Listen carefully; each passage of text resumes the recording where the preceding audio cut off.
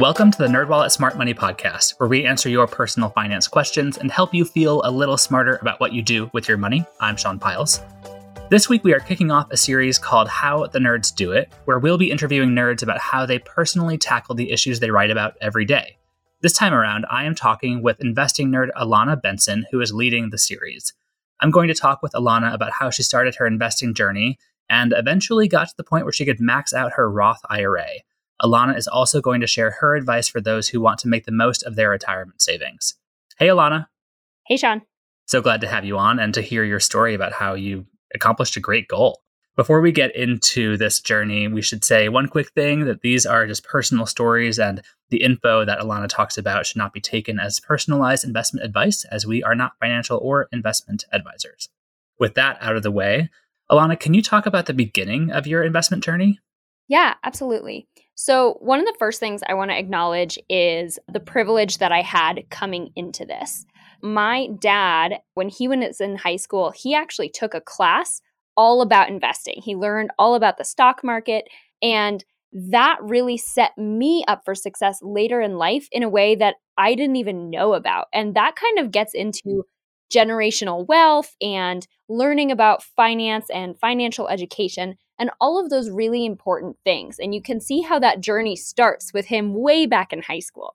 So I was never interested in investing personally until I became an investing writer, which is kind of a funny journey. But my dad actually started a Roth IRA for me when I was a little kid, and he contributed to it regularly, right? So he had all of this institutional information that he wanted to pass on to me, and I just never really understood it or was interested. But I started off on this track with a huge amount of privilege, and I had this account set up for me. I just didn't have the money personally to be contributing.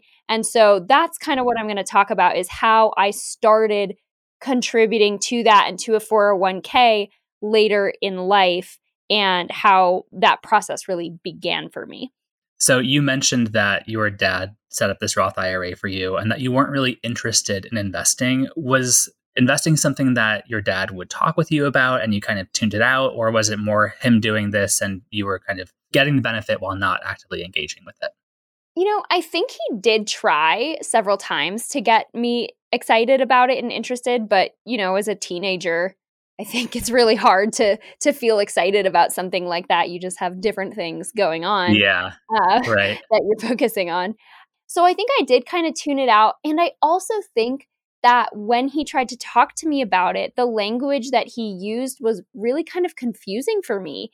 And it didn't make me feel excited about it. There was a lot of things about compound interest and Roth IRA. There were all of these terms that I didn't know. And I think starting from a place of hey, do you want your money to just make more money all on its own is a really great entry point, right? Because who is not interested in that? Yeah. He was maybe getting caught up in the more technical language without really breaking down simply what it means for you and your wealth over time. Exactly. Okay. But then things changed as you grew, especially once you started at NerdWallet writing about investing. Can you talk about that moment? So before I got to NerdWallet, I was working a lot of low-paying jobs. I was bartending, I was waitressing, I was a substitute teacher. I was really cobbling my income together. And I also just never had enough money to invest to begin with. And I think that we have a lot of really great information on our site. And we talk a lot about once you have money, what you can do with it and all of the great ways you can prioritize it. But one of the fundamental things is that if you don't have enough money, it's really hard to start investing in a meaningful way that you'll be able to build a retirement account on. And I think that is a central point that we need to remind folks of. If you don't have the income, don't feel bad about not investing yet.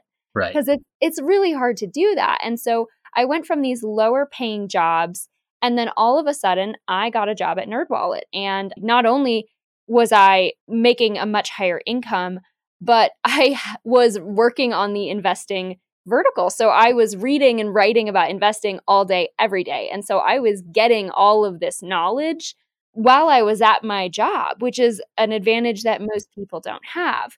But it was really the income thing that made such a big difference. And so suddenly I was getting paychecks where I could pay my rent, I could pay for my groceries, I could do all these things. And then I still had money left at the end of the month. And I was like, okay, what should I be doing with this now that I actually have it? Well, I think you're right that if you are barely scraping by and maybe able to cover your necessary expenses like food and rent, and that might be about it, it can be very hard to invest or feel like you have enough to invest.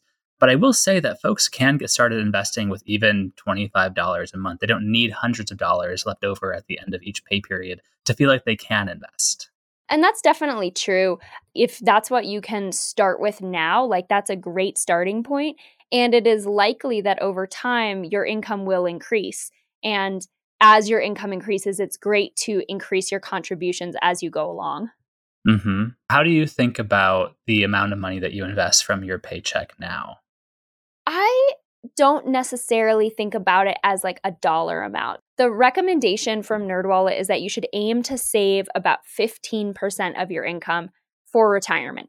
And I'm not quite there yet. I think I'm saving typically about 12%, but that's because I am working on other financial goals as well. And really, once I started at NerdWallet, the things that I did was put some money away into certain buckets. So I beefed up the very small emergency fund that I had at the time, and I made sure that I was contributing enough to my 401k to get the match that NerdWallet offers. So that way I was getting double the amount. I was getting what I was contributing plus what NerdWallet puts in. And a lot of times when we talk about contributing 15% of your income to retirement, people don't realize that that employer match, that counts towards your 15%. If you have a 4% match and you put in 4% and your employer puts in 4%, you're actually already up to 8%. Then you just have to save the remainder on top of that to reach that 15% goal. You contributed to the 401k to get the match, and then did you move to the Roth IRA contributions after that? That's often one approach that financial advisors will recommend. All of this information I was getting from our NerdWallet content, I was reading and writing and living it all the time. So I was absorbing a lot of that information for myself, and I was using that pretty heavily. So I created a system for myself, and I really only realized that it was a little crazy while I was actually preparing for this podcast. But just hear me out. In my first year at NerdWallet, I was trying to buy a house. So I wasn't putting a lot of money to contribute to my Roth IRA. I was really putting that money towards saving for a down payment. So I think it was 2020, but I didn't contribute at all to my Roth IRA that year. But I wanted to create a system where I could save up all year, and then on the first of the new year, I could drop in the full amount, because with Roth IRAs, they have an annual contribution limit. I could only add $6,000 a year. You don't have to put that full amount in or do it all at once, but I just wanted to make a system that worked for me, where I'd already have the $6,000 for the new year on January 1st, because the earlier you put money in, then the faster it can get into the market. It'll have a full year to grow, and then spend the following year saving for the next January 1st. So it's a little convoluted, but it works for me. So at my second year at NerdWallet, what I started doing is I have a bank account where you can divide your savings account into different buckets. So it's all in the same savings account, but you can visually see, I'm saving for a vacation, so I'm going to label this bucket vacation, and I can put money into that bucket.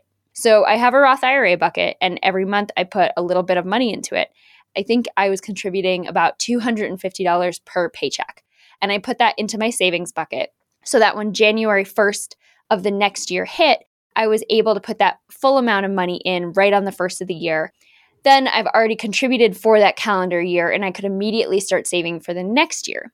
And the reason that I put it into a bank account instead of directly into my Roth IRA is just so that I could stay organized a little bit better with my bucket system. I can see everything in the right place. Plus, if I wanted the money to be contributed for 2022, I couldn't put it into my Roth in 2021 because of those contribution limits. So it may not be the best system for everyone. And like I said, I sort of realized how convoluted it is while preparing for this. But I just wanted to set myself up so I wouldn't always have to be stressed about saving for the year that I was in. And I think that's another important part of this. Whether it's a convoluted system or not, it works well for me and it works well for my brain.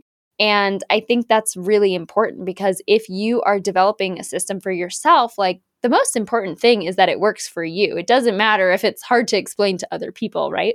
You mentioned that you made a trade-off to focus on building a down payment for a house 1 year, and then the next year you shifted to focusing on saving and contributing to your Roth IRA. Did you make any trade-offs to hit that $6,000 goal? Were there any things that you didn't do to focus on hitting that number?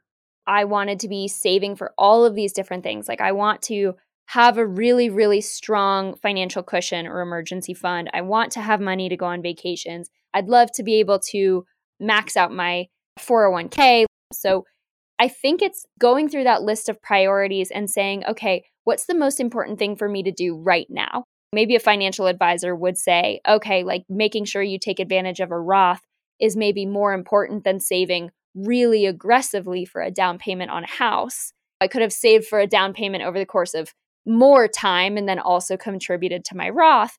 But for me personally, it was really, really important to get that down payment as quickly as possible so I could get into a space that was my own. Right. Well, there would have been a big opportunity cost to not getting the house when you did, because houses are more expensive now, but also interest rates are higher as well. Yes. Although I didn't know that at the time, but it has worked out pretty well in my favor. Right.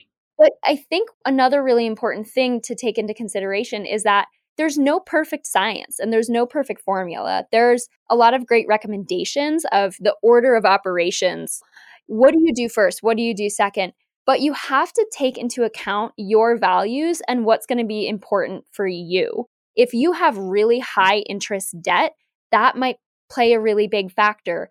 If you have kids, that's going to be another factor. So you have to think about these recommendations inside the perspective of your own life and what's important to you.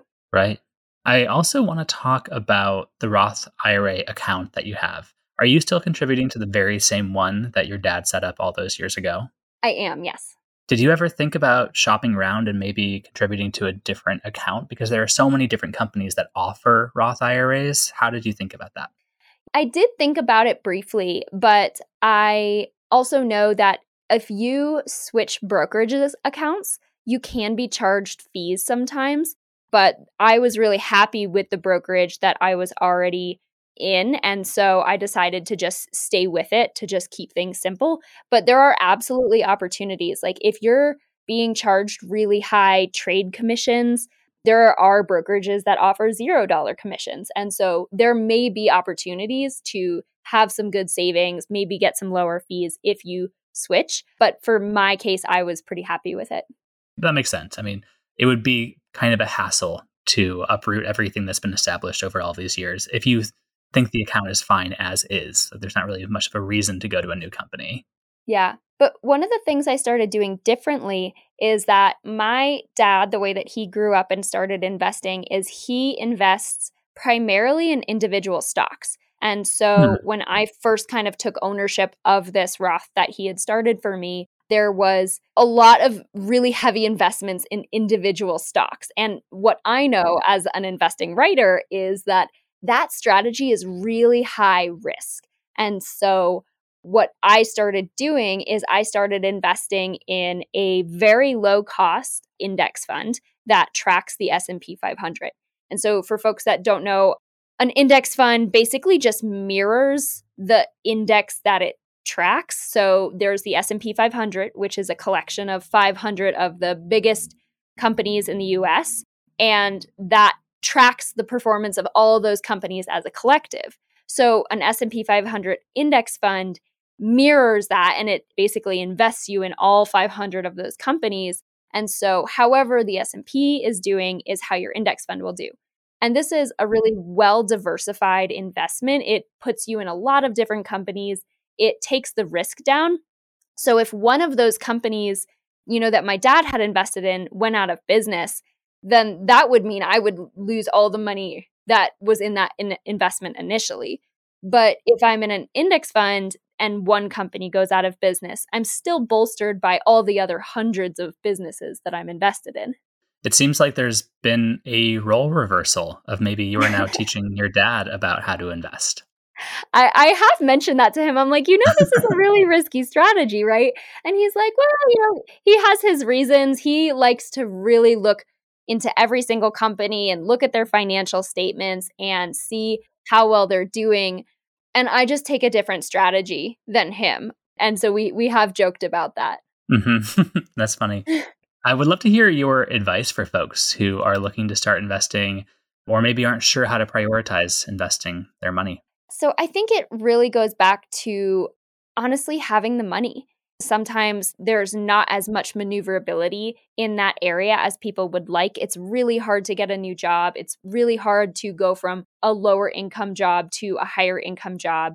I applied to hundreds and hundreds of companies before I got a job with NerdWallet, all while I was working service industry jobs. One of the biggest things that I found was just increasing my experience. I would take freelance jobs that weren't perfect. It wasn't the dream job, but it would give me a little experience in social media or graphic design. And when I went to apply to NerdWallet, I had just a variety of experience that made me stand out as a candidate.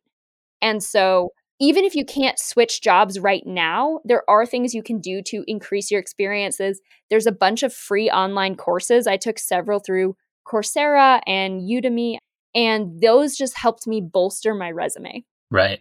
Well, now I want to hear your takeaway tips for our listeners. Yeah. So the first one is that, again, like I said, it's just really hard to invest if you don't have the money. So if you want to, but you can't, number one, don't feel bad. But number two, look for ways to increase your income.